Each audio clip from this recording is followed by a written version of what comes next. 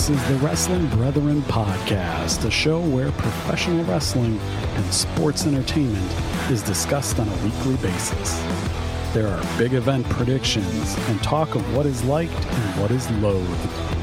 A show that does not cater to any one promotion, but rather welcomes all enjoyable content.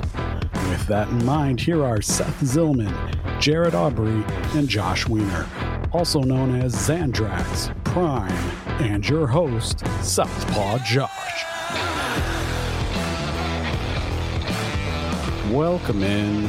This is episode 319 as we talk Royal Rumble results, Royal Rumble prediction results, and then we begin the discussion on the official road to WrestleMania. But before we can get to any of that, Seth, Jarrett, how the hell are you? I'm doing pretty good. Rumble was had a lot of fun. There was a lot of filler stuff in there too, but overall, I mean, given some of the action we got, it's hard not to give it anything but a big thumbs up.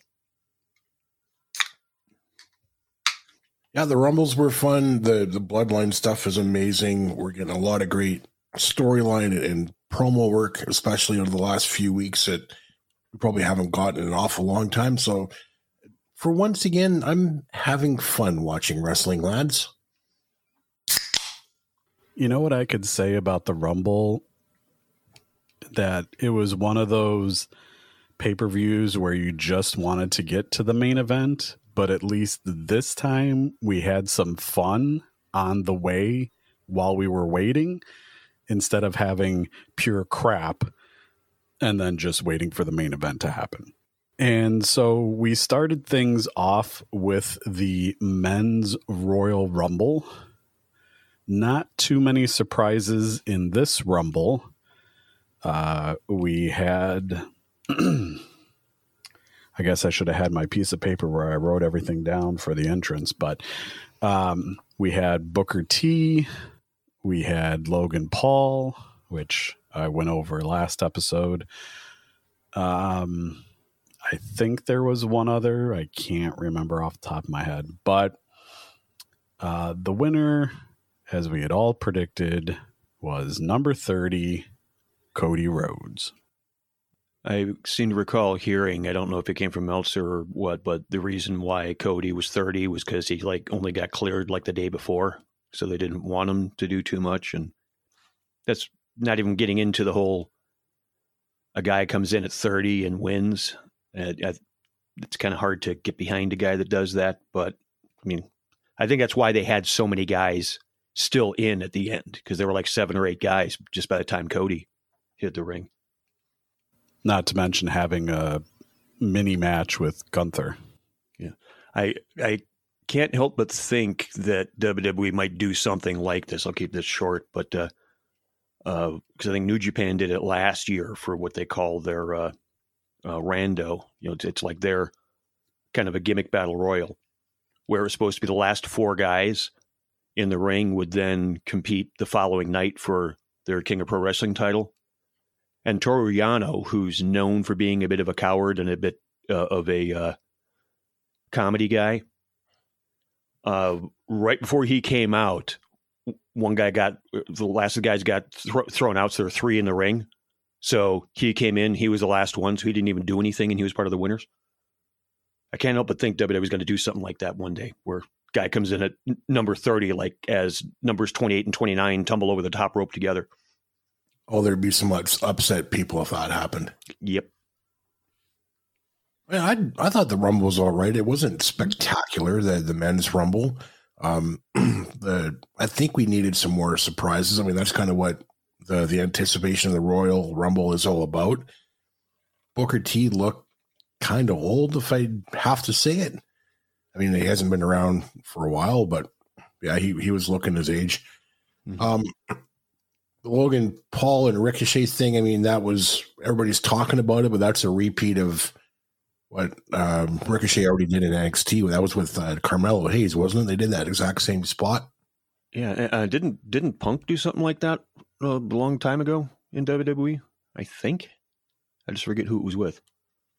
I mean, it was great. It was a cool spot. Don't get me wrong, but yeah, we'd seen the it before. NXT spot you're talking about is kind of more of a cross body instead of a double clothesline. Yeah. Still cool. But I'm pretty sure Carmelo Hayes tweeted with that GIF saying something like "I did it first" or something like that. I couldn't help but think, wasn't there a Knight Rider episode where Kit and Carr like both jumped in the air at each other and they collided in midair or something like that? Yeah, look at you with the 80s reference. Yeah, with the Knight Rider reference, yeah. Nice. Anybody who's listening who caught that reference, congratulations, you're old. Oh, I caught it. That's Kit, man. That Kit was my jam back in the 80s. Oh yeah, Carr. That was and Peter Cullen is the voice. Optimus Prime is a evil Carr. Yep. Anyway, back to we can go on with that for all. We need to do a classic memories on Kid or something or Knight Rider. You're definitely fit for nostalgia trip. Yeah. Yeah. And the thing about Cody getting back to the Rumble was we all knew it was happening, right? Maybe not 30, but we knew he was winning. And so, like you said, Josh, I think we were kind of wanting to get to the main event, right? We kind of knew what was happening, so we were all looking forward to the bloodline potential turmoil, and I guess we'll talk about that in a minute. Even though I'm not getting the points, I want credit for being damn close by saying Rey Mysterio was going to be the shortest in the Rumble and eliminated by his son, because I was pretty damn close. If only he'd set foot in the ring. Yeah. You can't get much shorter than you can't get much shorter than nothing. Yeah. Then next we had a commercial for Mountain Dew and neon paint and confetti, apparently, as Bray Wyatt defeated LA Knight. I can't help but think somebody went back and saw Naomi's entrance and thought, let's make this into a match. That's really all I have to say about it. The less I have to say about this match, the better.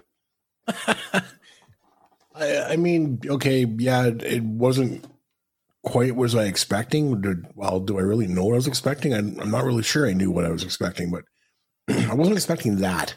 Not that it was horrible. I did appreciate some of the things, like Bray Wyatt looked amazing when you got the light on him and you saw the detail in his I guess his makeup work to go along with the lighting was awesome. But yeah, it was pretty much just a glow in the dark match. Uncle Howdy looked like he missed his spot. He overshot his spot. Yeah, it worked.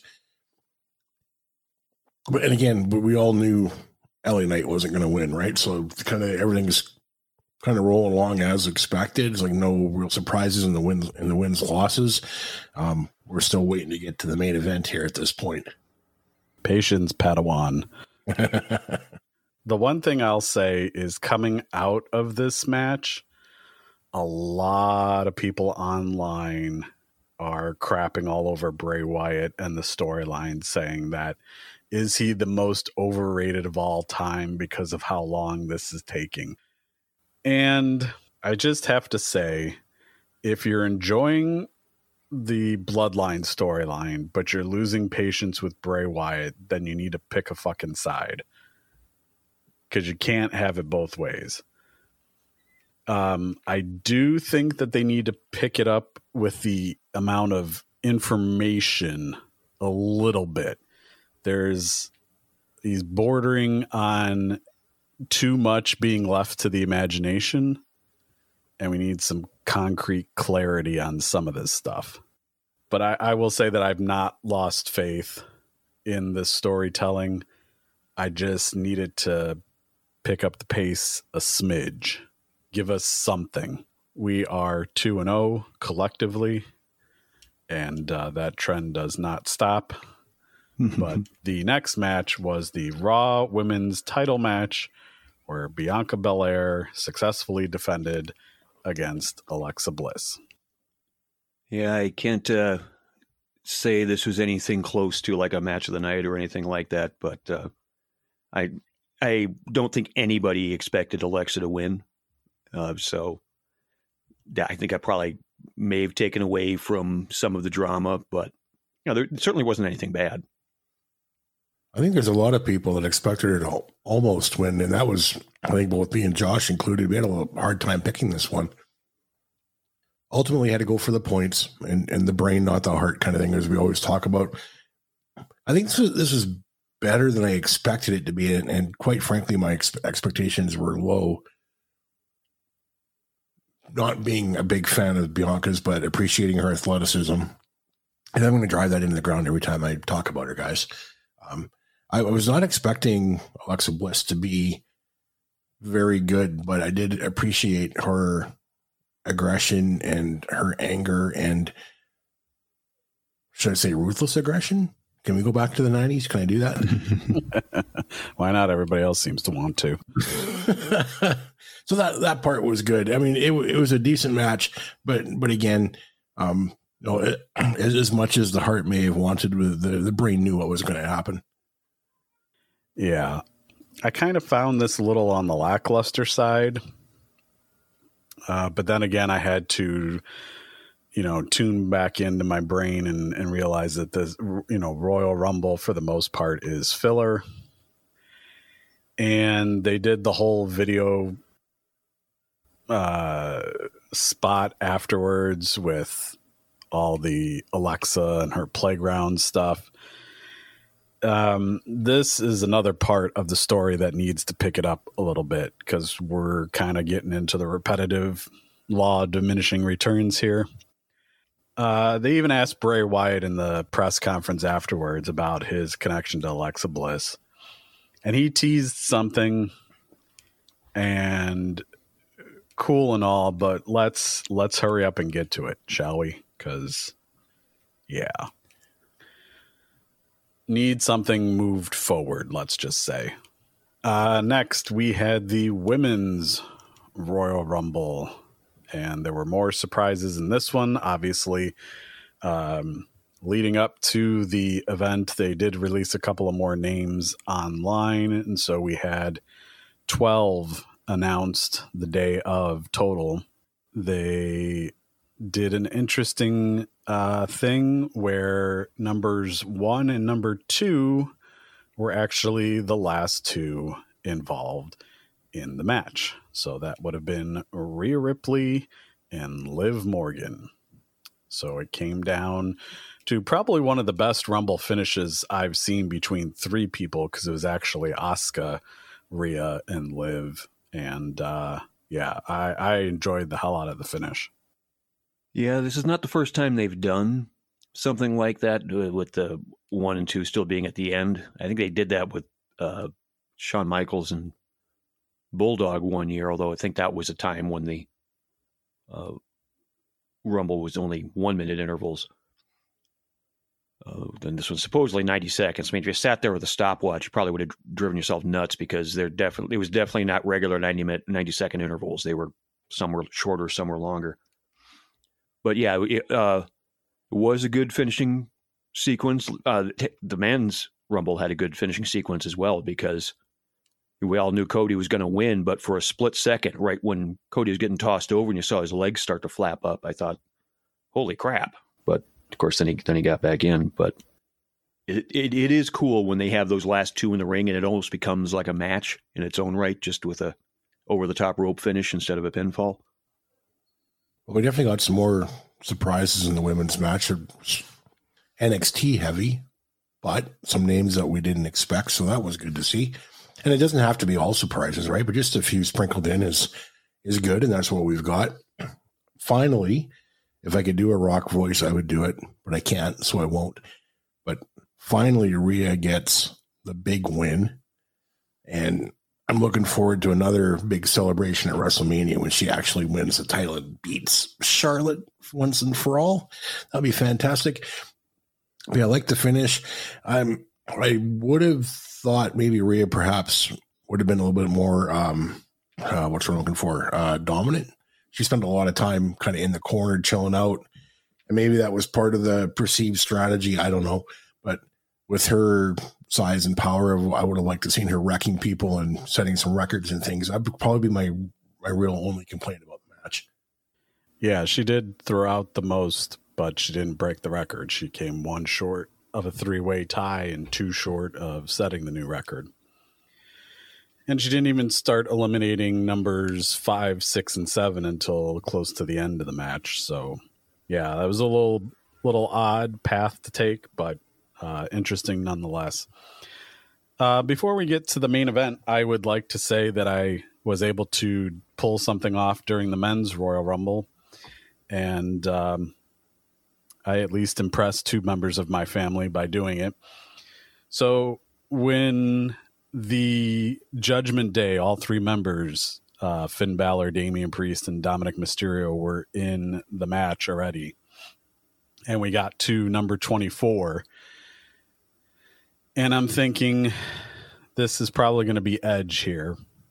And so when the countdown timer comes up with 10 seconds to go, I say to my wife and my daughter, I said, let me see if I can pull this off. You think you know me. And then it was 3, 2, 1. You think you know me. And I was able to do it. And my 12-year-old thought it was creepy that I did that. And of course, my wife always thinks that I should be writing for WWE. You may have watched 1 or 2 of these before, eh, Josh? Yeah, you know, when you've been a fan for over 30 years, you kind of get a knack for this stuff. So then we got to the main event, the undisputed Universal WWE title match between our tribal chief Roman Reigns and the challenging Kevin Owens, where Roman did in fact go over.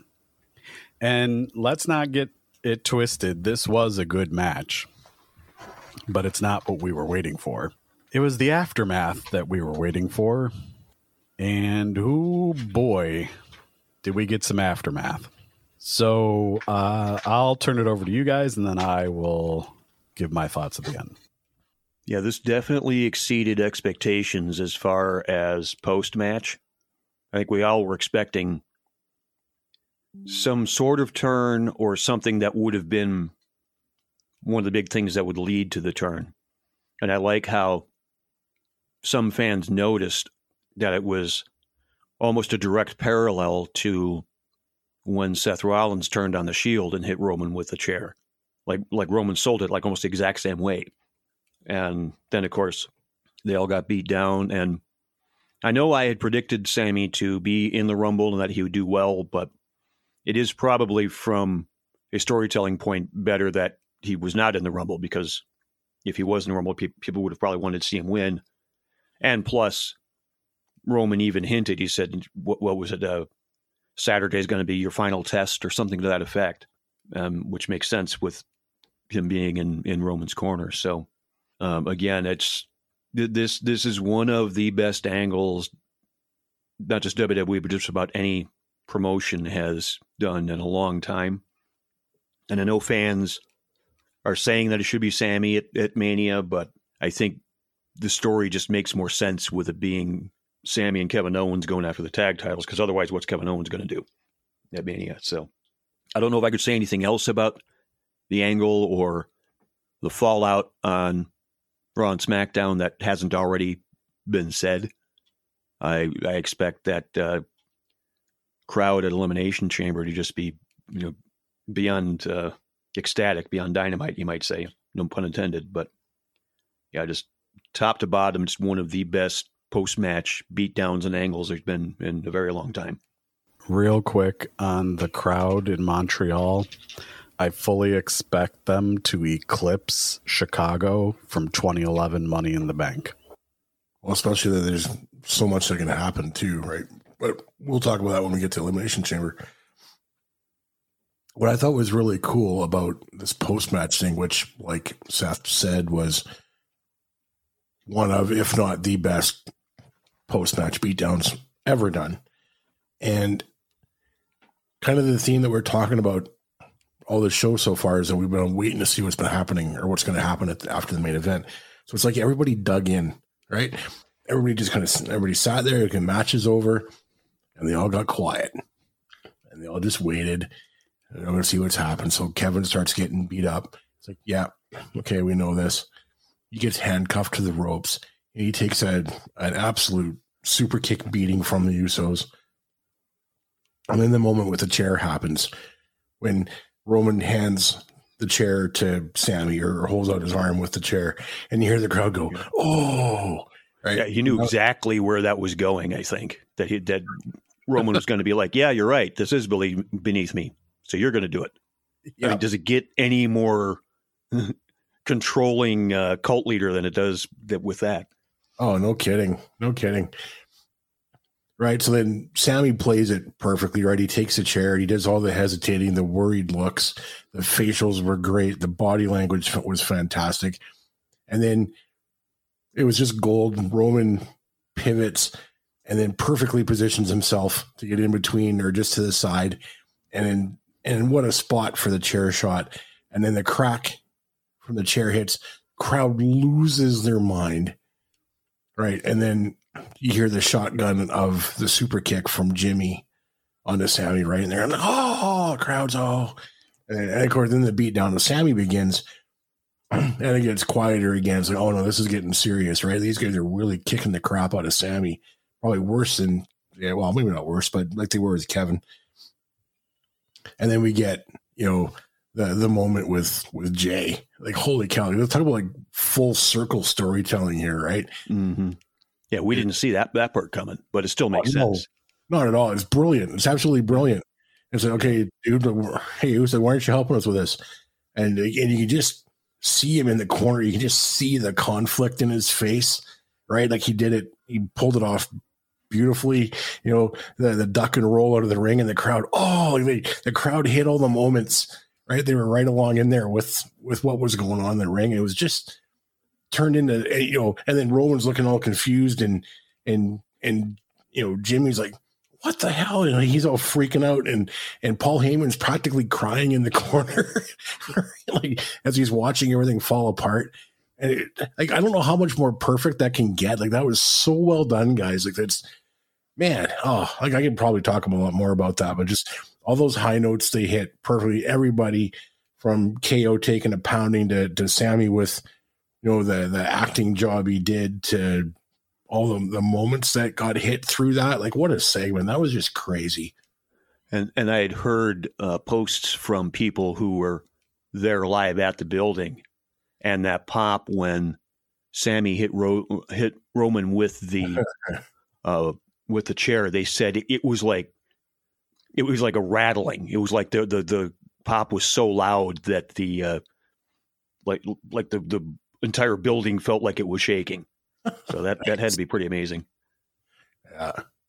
That's all I got. Josh, what do you got? Yeah, we could probably do a whole episode on how great this storyline's been. I will just throw in, before I get to my public apology, I will throw in my little tiny, minute nitpick. It has really nothing to do with the storyline. It's just kind of overall in general when this happens to baby faces. And I know it wasn't part of this story, and I know it wouldn't have helped the story at all, but it's just my own little personal thing. You mean to tell me that there wasn't one person in the back that could come out and help? Not one. And I know it didn't need to be, but it's just my own personal little thing. I hate when baby faces are in peril and nobody comes out to save them.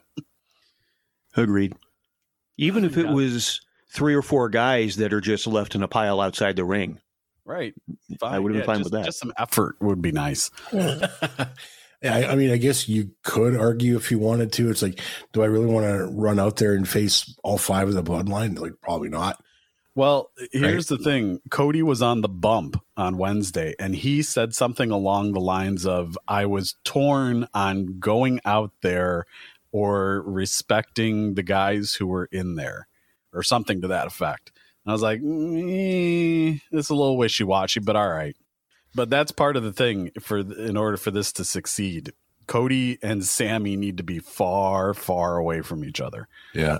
Oh, one other note before I forget it, guys, is one of the things I read about that segment is it became must-see TV backstage. It's like, it was essentially backstage shutdown, and everybody crowded around monitors, the nearest TV they could find.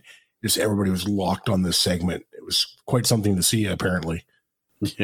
Yeah, apparently something was going on. Yeah. Okay, so my public apology. I owe both of you guys an apology. When we've been discussing all the different ways that this can go, you guys both said that, well, either the bloodline turns on Sami or Sami turns on the bloodline. And you made the case for Sami turning on the bloodline. And I was like, no. If Sami's going to be a babyface, it has to be the bloodline turning on Sami, not Sami turning on the bloodline. So you guys were right. I was wrong.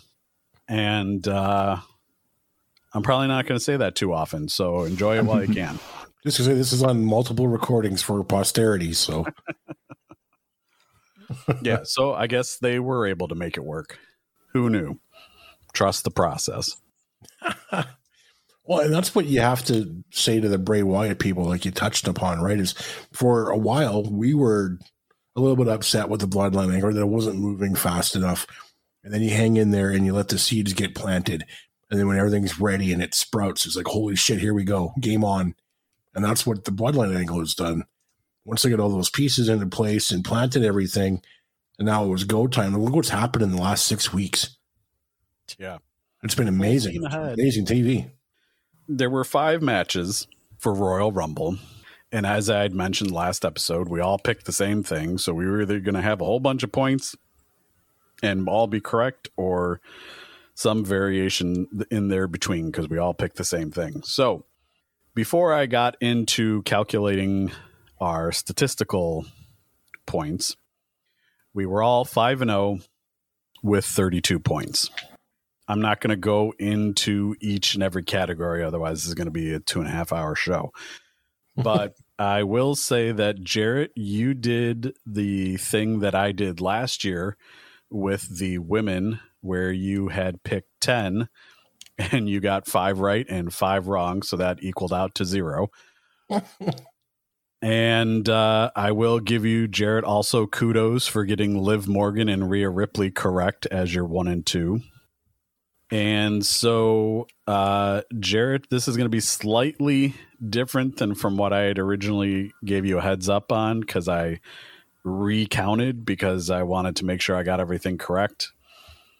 And so, Seth, you had your 32 points from the pay-per-view. Everything totaled together left you with -5 from the stats. So that left you with 27 points.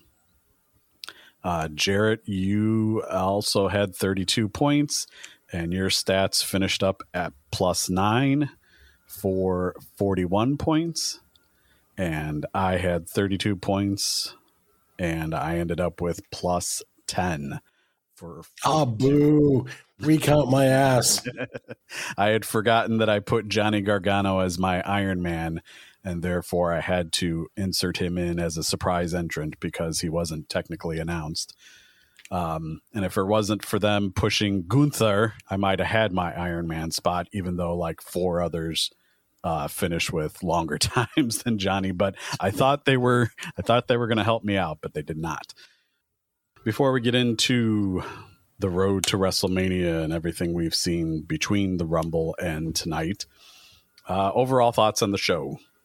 Yeah, like I said at the top of the show here, I mean, it's hard not to give the show a strong thumbs up, because while there was a lot of filler, I mean, 5 matches over 4 or 5 hour show, and then they just have video packages as well as just commercials to pad out the other stuff. But if you're able to fast forward through all that stuff, and you know, it's kind of like how I like to say a 3 hour Raw makes for a nice hour of television. It's kind of a similar thing with this, but the fact they had so much good action in the Rumble matches themselves as well as the main event, I mean, yeah, it was a really good show. I'd say it exceeded my expectations. You could have an entire show full of midget wrestling and then have them all get chucked around by other people and then have it all be garbage and then have the main event, and the main event would have saved the show and it still would have been a thumbs up. I'm sorry, I meant no disrespect to midgets. That's the first thing that popped into my mouth. That main event was so good. But I mean, the Rumbles were good. Perhaps the lights out match and the women's title match wasn't as good as we thought it could be, but those all even out. Rumbles and those two even out, and then the main event gets. If I'm Simon Miller, I'm giving it the golden thumbs up. Right, like that was pretty much utter perfection. So, yeah, definitely liked it. Agreed. Now, in the television that we've seen since, there's been 2 Monday Night Raws and a SmackDown. We had one good thing from the post-match of the Rumble main event, and that was I did not want Kevin Owens on TV this week. And truth be told, if they do it right, you can keep Kevin off TV until Elimination Chamber. That way everybody's kind of got him out of mind until another beatdown on Sami, and then Kevin makes the save, potentially, I guess, from the Usos. And that will get us to what is likely the tag team match for WrestleMania. I will say one thing that I never thought I would say, and that's thank you, JBL, for disowning Baron Corbin tonight on Raw. Oh, God, I was going to talk about that. Oh, it made me so happy. He actually called Baron he said he, meaning JBL, was must-see television during his championship record-breaking SmackDown run, but that Baron Corbin was channel-changing television, and no truer words were ever spoken. Oh, I was so happy. Big smile. Oh, I wanted to just crawl into my TV and give JBL a big hug. Which is not something we would say very often. No. All right. So going into Elimination Chamber, or Jarrett for those in French Canada, how would we say it? Something like Chambre d'Elimination. Exactly right. And that's what I have on my prediction sheet for that pay-per-view. And that's actually what the episode will be called too. So I'm nice. And I'll give myself an 8 out of 10 for the French there. Actually, that wasn't too bad. So we only have, obviously we're going to do our predictions episode in a couple of weeks. Well, I don't want to say a couple of weeks because it's a week from Saturday, but 2 episodes from now, we will be doing our Elimination Chamber predictions. Hopefully we do have 4 confirmed matches and finalized chamber matches. So maybe they might add a 5th match. I'm not sure. These pay-per-views are starting to remind me of NXT takeovers where they just topped out at 5 matches, which is okay. Nothing wrong with that as long as they're, you put some story into it and give them time and let them breathe a little bit. And that formula is obviously proven to work. So we've got the women's Elimination Chamber match for the number 1 contendership, where the winner faces Bianca Belair at WrestleMania since Rhea chose Charlotte. We have a tag team match playa that was announced on Raw tonight with Edge and Beth Phoenix taking on Finn Balor and the aforementioned Rhea Ripley.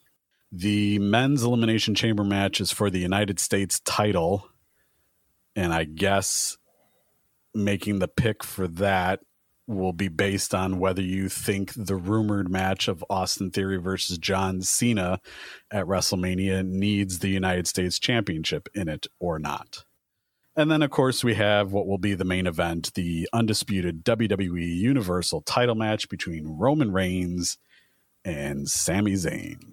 So how are we feeling on this road stop, pit stop, whatever you want to call it, to WrestleMania, with an actual meaningful February pay-per-view? Shocker. Yeah, a lot of that looks good on paper. The thing I guess that I find the most interesting is the men's Elimination Chamber match being for a U.S. title shot.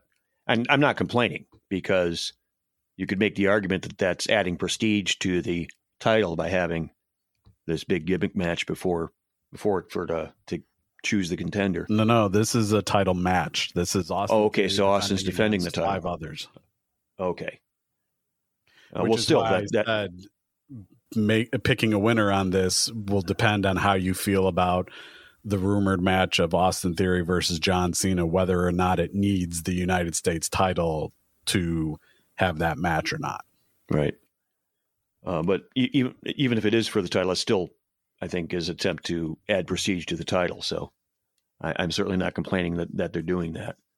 Obviously, I think Sami should lose in the main event. They'll probably give us a visual pinfall of some sort.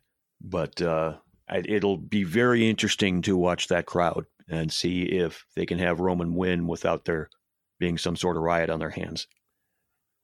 What a ride this is going to be from Royal Rumble to Elimination Chamber. So, I mean, at Royal Rumble, you literally had chance of, again, pardon my French, but fuck you, Roman, right? They've gone from heels to maybe 60-40 baby faces, now to huge heels again. Of course, leading into Sami being in his hometown, but we still got a lot of TV to get there too, right? So think of what's happening right now. So Jay was gone from SmackDown. Nobody could find him. Solo and Jimmy couldn't find him. Roman hadn't heard from him. Paul couldn't get a hold of him. They got a title match coming up in 4 days. So what's that going to be like? Is Jay going to be there? Is it going to be Bloodline committed? Is it going to be a gong show? I have no idea. That's going to feed into, of course, the following as well. And can the Bloodline trust him, et cetera, et cetera? It's going to be so cool. The only thing about Elimination Chamber is it's going to look great on paper. It's like you guys just talked about the U.S. title. The fact that it's for the title is really cool. Like you said, it props to the title. The only thing is it's still status quo until they get to WrestleMania, right? And we're probably all going to go 4-0, 5-0 again, with the exception of maybe the men's Elimination Chamber match, because we all know what's going to probably happen at WrestleMania, and they've got to maintain that until we get there. So unfortunately, there's going to be a lot of, I know what's going to happen, and we're just waiting for the stuff to happen, right? We're waiting for the main event again, and we're waiting to see what happens with Roman and Sami. Is Kevin going to show up? Who gets beat down? What happens? Where's Jay? All this kind of stuff. So I think we're going to be in the same situation as Royal Rumble, perhaps. But it'll be interesting to see how they play it out. But again, with good matches to get you there, because yes, in between the opener, whatever that will turn out to be, and that main event, we get Beth Phoenix versus Rhea Ripley in a match. Yes, we do. So, as long as there's no Hardy. Yeah. Ugh. Terrible. Even people backstage didn't like that. It's like, when are they going to learn that from WCW that never works? Yeah. The only time it kind of sort of works is when they're doing a live entrance theme. Yeah, but an impromptu concert, unless it's a huge name and it's good. Yeah. Right? Yeah, we don't need a huge name that we roll out on a gurney because they can't get there any other way. Propped up. So, like I said, I guess for the Elimination Chamber for the men, for the United States title, it's, do you think if we're getting Austin Theory versus John Cena, obviously Cena's going to do the job for Theory, does that mean he's just going to retain at Chamber and retain at Mania? Or is John going to defeat Austin Theory, and John, being part-time, obviously is not going to defend the United States title. So then if Cena's going over, then you have to pick a new champion at Elimination Chamber. So then you have a 1 in 5 chance of being correct there. So there's all kinds of variables that you have to consider when you're making your prediction. Indeed. Especially if Scott Steiner's one of the combatants, yeah, I was trying to think if there'd be like maybe Cena shows up on a Titantron or something like that, or whatever they call their stage, and that could distract Theory or something to that effect. Because I agree, if it is for the title, then I don't see Cena winning the title. or unless they, maybe he wins it on night 1 and loses it on night 2 or something like that. I wouldn't like it if they did that, but if it's not for the title, then you can have one where Cena does win, but they can do it in a way that will still make Austin Theory look good. I think if he has a very good, very dramatic match with Cena, that I think people will take him more seriously. Seth, this is Austin Theory we're talking about. Mm-hmm.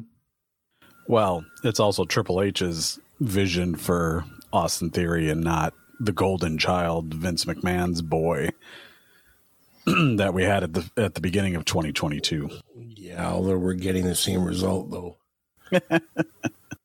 And then the other thing that we have to consider is how the main event ends. Seth, you mentioned about a visual pinfall that may not count.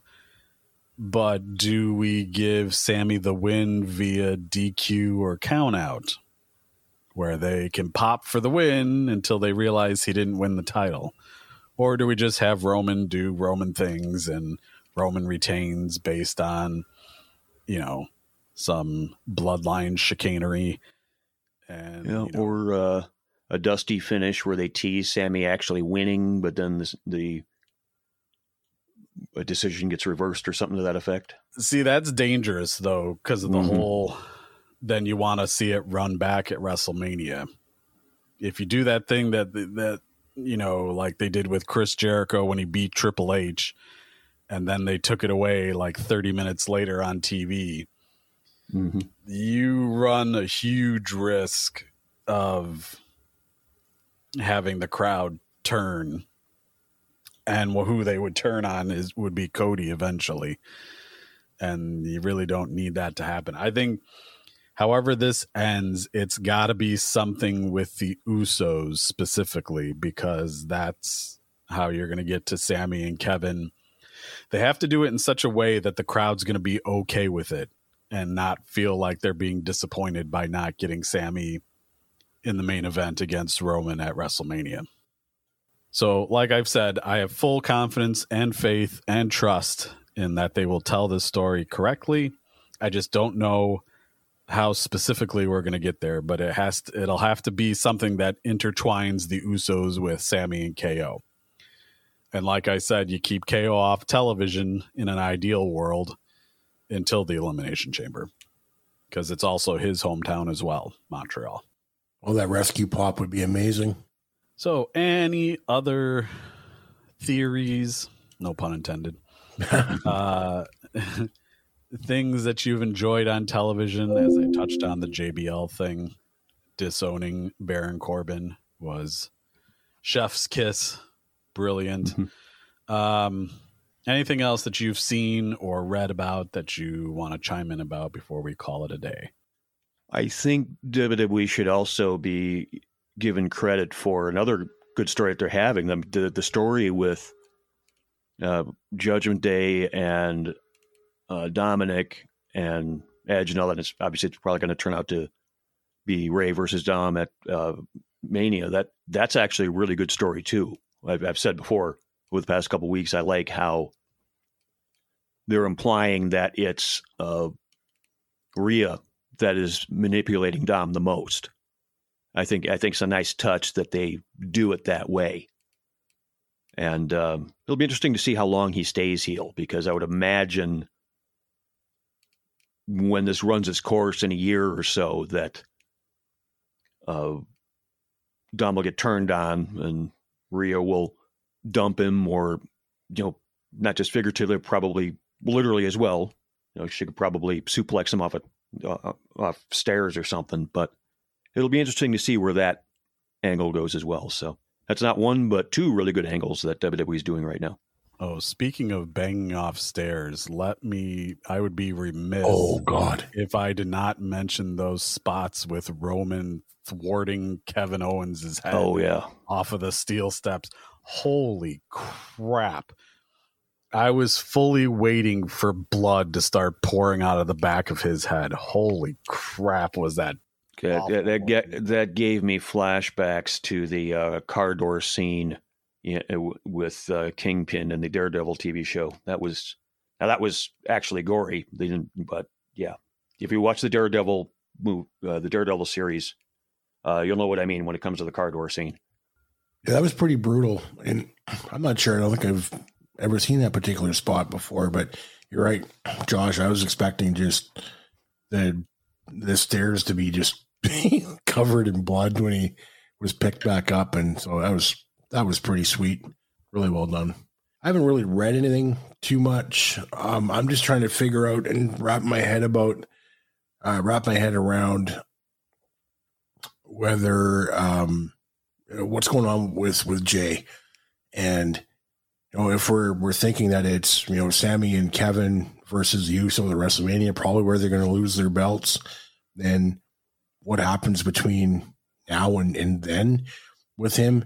Is it like if he's going to be defending the titles with Jimmy, either it's going to be an estranged thing and they're not getting along obviously with what's going on, and that would be the reason why they lose the titles. But I'm also wondering what's his role going to be when Roman faces Sami, right? When the beatdown happens there, does he come back? And then do we get, I don't know, does he act like he's going to save Sami and then realizes he needs to be part of the family and then goes and kicks Sami's ass? Wouldn't that be awesome? So yeah, I'm looking forward to that post-match segment at Elimination Chamber for sure. And here's the other thing. This all started with Jay. Yep. The entire thing with the bloodline started with Jay not wanting to acquiesce to the demands of Roman Reigns. There's a smart word for you. And I had just happened to come across a TikTok video where the caption was Jey Uso Hero's Arc. And they harkened back to one of the first promos that he cut against Roman, saying something along the lines of, when they look at you, they know who you are. They know you're the tribal chief. They know you're the head of the table. When they look at me, they say, which one are you? Meaning that nobody can ever tell Jimmy and Jay apart, which is hilarious because it's obvious who is who. Yeah. But anyway, the point being that he was never considered anything but a twin. And then that kickstarted the whole arc of this great storyline that we're 2+ years into. And, whether he begrudgingly returns for this Friday's title defense or he no-shows again until Elimination Chamber, and maybe they, give the Freebirds rule to where Solo can step in for Jay and they can have their match with the not Banger Brothers. That's a whole nother story that we're not going to get into. It'll be interesting. It's making everything must-see TV now, unless your name is Baron Corbin. But it's great, and everything is must-watch now. And the only thing I can say from a comedy standpoint is when Roman was telling Jimmy and Solo to go look for Jay like he was playing hide and seek in the arena, like he's somewhere. Go find him. Turn around and count to 10. Yeah. Right? All right. Well, here's your homework assignment for the next episode, because along with any news that might break, we are going to be discussing the greatest heel turns of all time in your mind. That. I have 10 plus an honorable mention. Oh my God. So go through the archives, go through the annals of history. It does not have to be WWE only. It could be any heel turn that you've seen. Rank what you got, and we will present on the next episode, which will be 320. And after that will be our predictions and preview for the aforementioned Elimination Chamber. So until then, thank you once again for listening, downloading, and subscribing, and we will talk to you next time. Thank you for listening to this episode. You can subscribe to the Wrestling Brethren podcast on Apple Podcast, Google Podcast, Spotify, Pandora, or wherever you get your podcast fix to hear the latest discussion from the Wrestling Brethren. You can visit us at twbpodcast.com for posts and episodes. Visit the mothership, if you will, at behindthesquaredcircle.com, home of the Behind the Squared Circle podcast network. Let us know your thoughts, questions, and comments on Twitter at TWBP Show, on Facebook at facebook.com/Behind the Squared Circle, and on Instagram at The Wrestling Brethren. You can follow Jarrett on Twitter at The Bacon Rev. You can follow Seth at Lord Zandrax, and you can follow Josh at Southpaw Josh. Thank you again for listening, and we will talk to you again soon with more from the Wrestling Brethren.